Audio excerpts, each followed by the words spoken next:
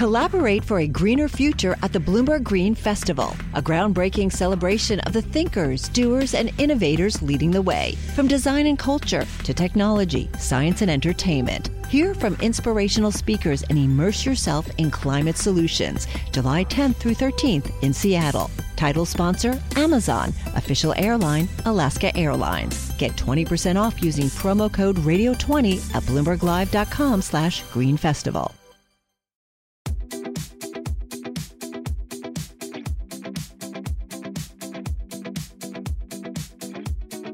Hi, Mark. Hey, Dana. Quiz question. Do you know how many people were on this planet the year you were born? This planet? Yeah, I'm not that old, so I don't know. They're about 7 and something now, 7 point something billion now. So let's just say there's 6. There are 7.7 billion people on the planet now, and I looked it up. The year you were born, there were 4.4 billion people.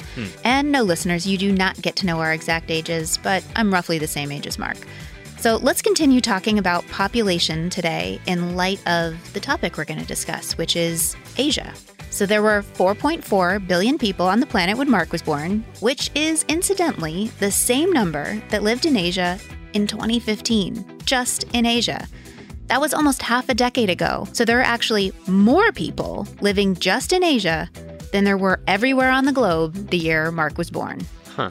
Okay. That's a lot of people. And, yeah, if you feel like back calculating, my age based on that number, go ahead. I won't be offended. But when I think about that in the context of BNEF, it makes a lot of sense. So if you look at our 2019 electric vehicle forecast, about 60% of new vehicles sold in 2019 are being sold just in China. That's just one country. Or our new energy outlook for 2019, over 40% of clean energy investment between today and 2050, it'll be in Asia.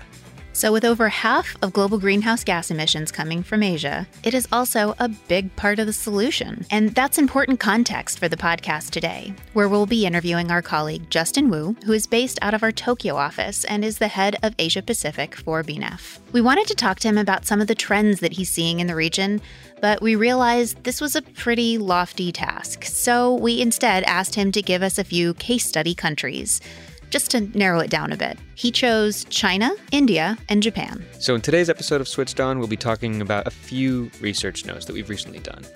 First is the 2H 2019 China Market Outlook. Second, or next, is a note titled Japan to Take on Plastics, but it's not quite in the bag. And the New Energy Outlook 2019 section on India. You can find all 3 of these notes on the Bloomberg terminal at BNEF Go or on BNEF.com or on the BNEF mobile app. If you want to know more about BNEF's perspectives on Asia and you're not one of our clients attending our summit in Shanghai at the beginning of December, you'll be able to see a selection of videos from our speakers on our public website about.bnef.com/summit/Shanghai. And a quick reminder, BNEF does not provide investment or strategy advice, and you can hear a full disclaimer at the end of the show. Hi, Justin. Thank you for joining us today. Hi, Dana. Great to be here. Not all of our guests, before they come on the show, get a challenge, but you did get a challenge. And the challenge that we posed to you was to represent some of the changing dynamics in the industries that we cover in Asia and to select 3 countries and ultimately 3 BNEF research notes that would explain that. Can you tell us what those 3 countries are and why you picked them? Well, thank you, Dana, for acknowledging the challenge. I do get this question a lot. Pick 3 countries or 3 things to represent a region, which is Asia, which is more than 2/3 of the world and a significant part of the 2/3 of the population, 2/3 of the economy, etc. So I took the easy route. I picked 3 countries. I picked China, Japan, and India. Essentially, they're the 3 largest economies in Asia. So it's important to look at them because obviously what happens in them is going to have a major impact on how we think about climate change or how we experience climate change in the future. And often we have to acknowledge that even though things are moving in the right direction in some of these countries with regards to growing awareness for sustainability or policy changes that sort of help to cap emissions, etc., we still have a long way to go. And there's certainly a lot of hurdles still to overcome in these places. So maybe jump into the first one. Let's start with Japan. There's a story to be had there. So one thing I didn't know was that Japan is the second biggest consumer of Is it single use or all plastics? All plastics, yes. And yeah, I moved. I actually moved to Tokyo last year, so this sort of issue became really front and center to me. What was really funny is actually one thing I noticed after I moved there was that I had to sort my trash in a really detailed and manner. Essentially, there are differences between different types of plastics, things that could be incinerated, things that could not be incinerated. So you don't want to apparently burn batteries because they blow up or something like that. But anyway, what occurred to me is that actually Japan is a country that actually takes recycling extremely seriously. But as the note points out, as we looked at it and from a research perspective, it actually is the second largest per capita user of plastics in the world after the US. And then, this year was a very special year in Japan because it hosted the G20 conference in Osaka in June. And ahead of that, the Japanese government, along with many of the companies, wanted to make a show for corporate sustainability. So this manifested itself in a number of ways. One was the Task Force for Climate-Related Financial Disclosures. Essentially, Japan, there's over almost 200 companies in Japan that have become a member of the TCFD. Meaning that they will voluntarily disclose their business risks and opportunities with regards to what might happen if the climate changes, the risk associated with climate change, and also what they're going to do about it. Essentially, are they going to help sort of mitigate climate change, et cetera? And then there's two other indicators that happened. One was around sort of 25 companies also joined the RE100, which is a group that pledges to use 100% renewable energy for its operations by a certain year. And then the other one is what we just discussed, which is this plastics ban.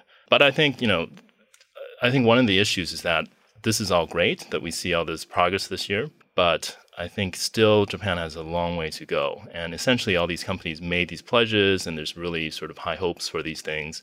But then it's a bit like, okay, what do we do now? The motivation for these commitments, do you feel that it is predominantly coming from government incentives and will end up with regulation? Is it coming from the companies themselves and wanting to attract customers and capital? Where is the Japanese motivation from your perspective? That's a really good question. I mean, I think in this case, we can say that it is coming, at least this year, a lot of this stuff is coming from government. The government, the Prime Minister Abe is actually leading or pushing some of these efforts. To a certain extent, the government is doing this because it wants to put on a good sort of good face ahead before the G20 meeting.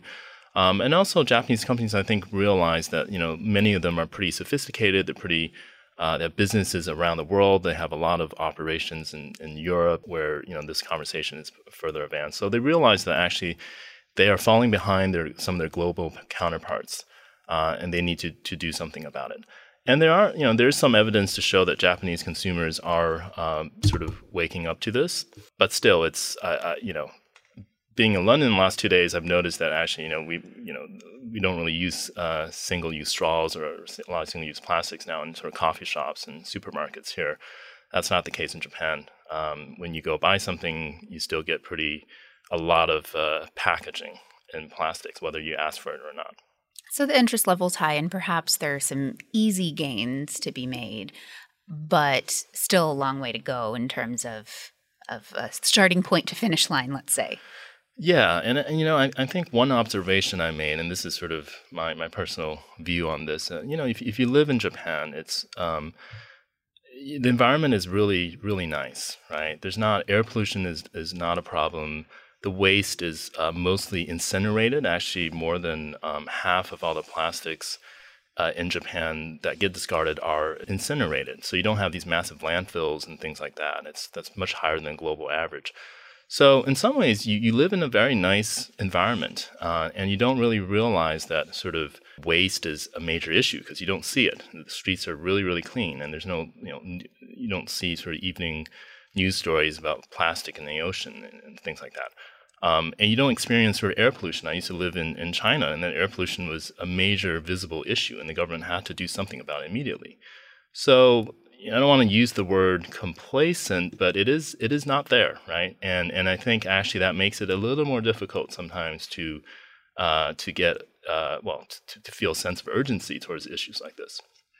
I'm glad you brought China up because that is another country that you listed, and I think you really can't talk about energy or Asia without talking about China. they have come a long way in the last few years. And I think our forecasts, and I'm looking specifically at our H2 2019 China market outlook. So we're looking out into the future there. The forecast we're showing is a lot more renewable energy in their future. So can you talk a little bit about where we see China now and where we see China going? Sure. I mean, we really can't talk about a lot of things these days without thinking about China, right? It's sort of the big, the elephant in the room and on a lot of things. One thing we notice about China is that there is a slowdown in China in sort of the first half of this year. When we say slowdown, we mean a number of things. One is that the GDP growth rate is the lowest in 27 years. Some of that has to do with the trade issues that are ongoing and other factors. But more relevant to what we look at as well, power demand growth is the lowest in a number of years as well. Still growing pretty robustly, but slowing. And then another sort of shocking number we noticed was that in the last 14 months, there's been negative growth in car sales, specifically sort of internal combustion engine car sales. And this is obviously the world's largest auto market. So that's a pretty surprising statistic for a lot of people to sort of get their heads around. But while all this is happening, you might say, okay, if sort of there's some economic headwinds in China right now, does it mean the clean energy transition or all the other things that we talked about before in China, is all of that going to be derailed or slowed in some way? And the good news is that we don't see that. So we see that, for instance, even though car sales overall have been down for over a year, electric vehicle sales are still growing. And we expect actually something like 1.8 million electric vehicles to be sold in China this year versus 1 million last year. So almost a doubling of that. We see that clean energy capacity is still increasing, not as much as before, but still increasing, and that in some ways that now 8% of China's electricity comes from wind and solar, which is not an insignificant number, and we think that might cross the threshold of 10% at some point within the next year. So that would be a really interesting milestone, I think, for the world's largest electricity system. Which is a story not only just about China supplying energy to Chinese citizens, but also from a Scope 3 emissions standpoint. So if you're thinking about the emissions that are associated with all of the materials that then go into things that are manufactured in other parts of the world, a great number of them are manufactured in China. So I suppose that this is really a global story in addition to it being their story. So my question ultimately about China is that you would think if renewable energy is really going to take off, it's a policy decision. Do you see that reinforced, or do you see a lot of companies looking at just the economics as you do in some places like the US, where you see power purchase agreements and saying, well, actually, this is just the cheapest form of energy? Yeah, of course. I mean, it is all policy driven, right? And the government in China, both the central government, the local governments, they all play a pretty important role in all of this. In some ways, if you look at policy in China, it's obviously a lot of it was needed at the beginning to spur all this growth in both renewable energy capacity that's being deployed in the country and also in all the manufacturing that took place. And that sort of scale up in manufacturing capacity is what in some ways helped us get to really cheap renewable energy today for almost everywhere in the world. So yes, so policy still plays a very, very, very important role. What's interesting in China is that actually for years, what the government has been trying to do is build so-called zero-subsidy renewable energy. Now, that's slightly a misnomer. It doesn't mean that these are what we call merchant projects in other countries. In other words, you kind of you leave a renewable energy project to the whims of the power market, right, without giving it any subsidies. Essentially, what it means is that they want to build wind and solar projects at the same price and give it the same price as a coal-fired power plant, essentially, which is a regulated price. And of course, thanks to cheaper and cheaper equipment and sort of lower costs of all these projects, the government's getting very, very close to this goal. So we have more and more projects now that are being built without additional subsidies. And that's helped. But we have to remember it's still a very long way to go, right? There's a figure where there's over something like $32 billion of subsidies being owed to renewable energy projects in China because of the subsidies used to be so generous for these projects. There's a huge backlog. So if we want to see China sort of complete this transformation and build more and more renewable energy projects, it obviously cannot subsidize them at that kind of a rate. It has to find a different way. But it's going to take time. It's going to take time to steer the ship around. Wouldn't the returns be difficult at that rate too, because the coal plants are running at a higher capacity factor more of the time as opposed to wind or solar? That's right. Yeah. What's interesting is that I think one of the barriers, obviously, preventing renewable energy from, let's say, achieving its potential, is that, we have to keep the lights on, right? You have to run these coal-fired power plants, and you have to run them at a certain rate. Otherwise, they become uncompetitive, or the machinery suffers from breakdowns and all this other stuff. But I think now, actually, we see some evidence, at least in the beginning of the year, that renewable energy is getting more priority dispatch in some cases, and actually coal-fired power plants are being scaled down a little bit. So that's a very good sign. But we have to remember, I think, even though some parts of the world now we talk about sort of net zero emissions, we're shutting down all the coal-fired power plants. China's still building new coal-fired power plants. Actually, in our sort of forecasts, we expect China to build its last coal-fired power plant in 2027. So it's still many years to go. And of the coal-fired power plants in China today, it's a very young fleet. So 40% of them were built in less than 10 years ago. So they still have a long way to go. So it shows you that even though renewable energy is ramping up and you can kind of create a lot of positive headlines around that story, there's still a lot of coal, and we'll still take time to get through all of that. Just before this interview, BNEF published a research note that said, I know we're getting out of Japan, China, and India here, but Indonesia, for now, coal remains king, where the government is pushing a kind of a coal agenda. But it seems from our modeling that the coal is being pushed out of the market earlier than expected in Indonesia. So there seem to be signs that coal is kind of on the way out in Asia, but still going to be around for quite a while. That's right. Yeah. I mean, we always say that it is going to be on its way out. Obviously, renewable energy will be competitive against coal. Eventually, these plants will shut down. It's always a question of when, not so much if. But I think the caution I would bring to this is that the when could be actually quite a while longer. And Indonesia is one of these cases. Obviously, it has a lot of domestic sources of coal that it wants to deploy. India, which I think we'll talk about in a moment, is another one of these cases where there's a lot of coal, and it's going to take time before that's all going to sort of be sort of shut down or decommissioned. Let's do India. Let's move that direction right now, because I think that's very different story than the other two countries where you're seeing citizens, economic incentives, companies all kind of pushing in the same direction. India is really interesting because there's just a lot of different things all kind of happening concurrently, and maybe it's a little more difficult to figure out what the direction of travel is. Absolutely. I mean, if we just sort of take a step back and think about India, right? It wasn't so long ago that India, or the Indian government rather, would advance the argument that, look, climate change is a problem for rich countries to deal with. We are a developing country. We still need to develop and sort of lift millions and hundreds of millions of people out of poverty. And that's going to require emissions, right? And industry and coal and all this other stuff. But of course, we see now that actually even that sort of narrative is starting to shift in India. That the government is becoming, open to the idea of talking about sort of climate change and doing something to its emissions. The point about India is that actually one sort of interesting or perhaps shocking number that we notice is that in about less than 10 years' time, India is going to overtake the U.S. and become the world's second largest emitter of carbon dioxide.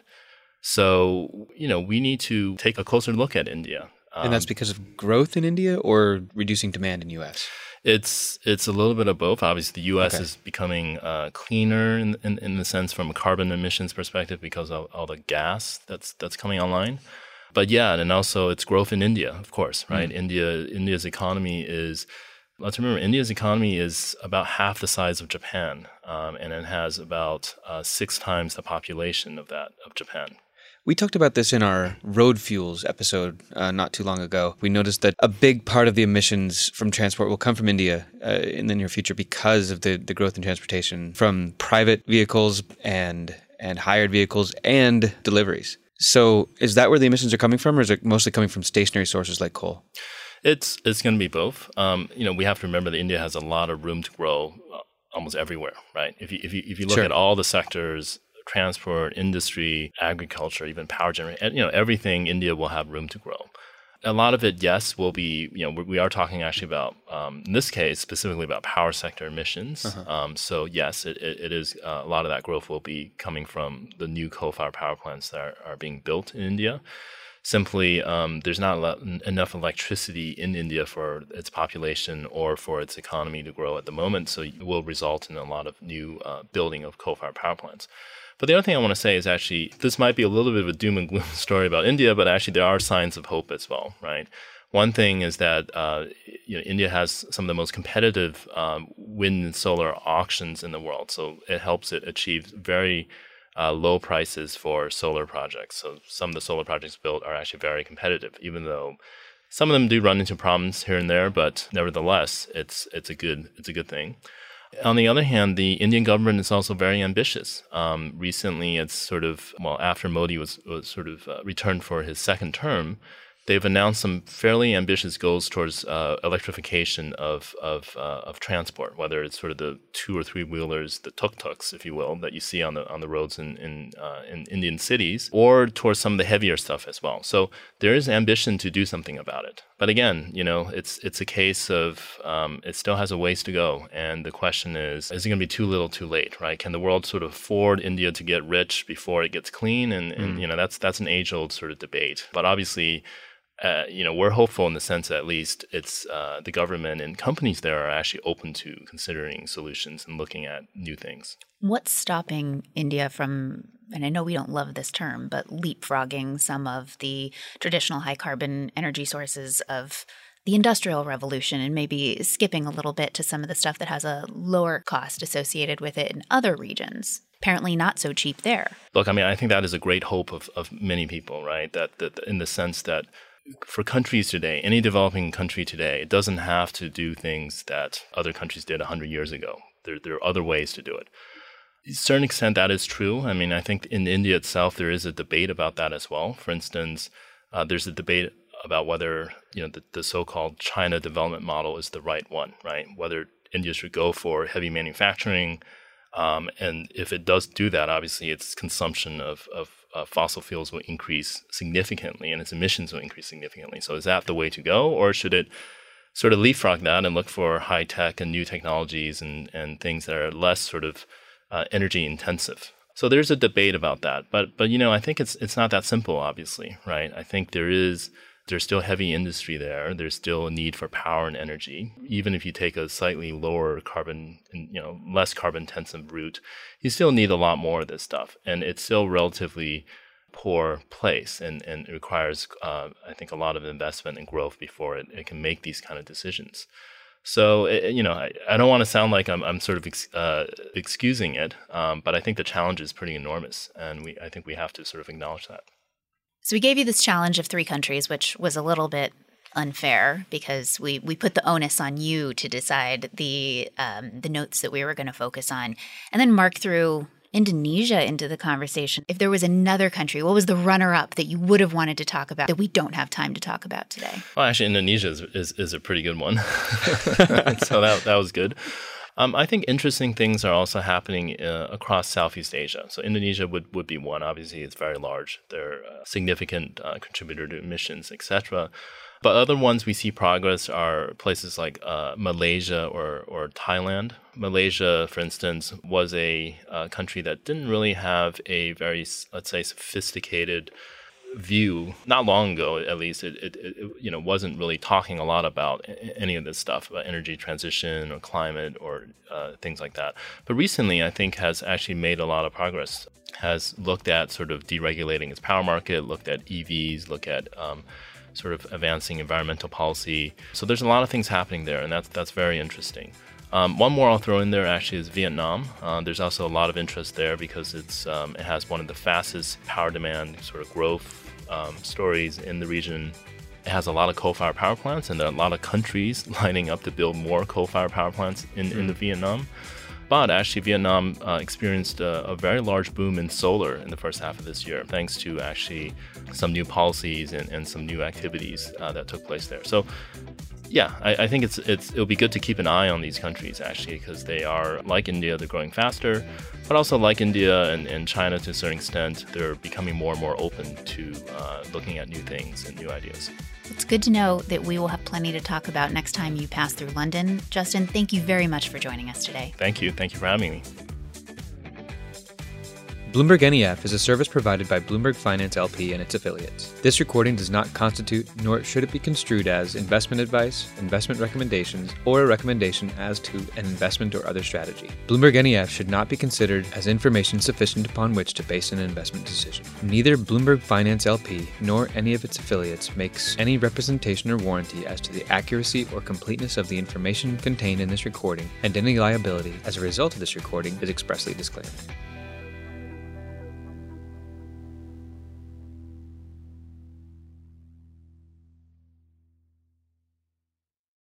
The countdown has begun. From May 14th to 16th, 1,000 global leaders will gather in Doha for the Qatar Economic Forum powered by Bloomberg.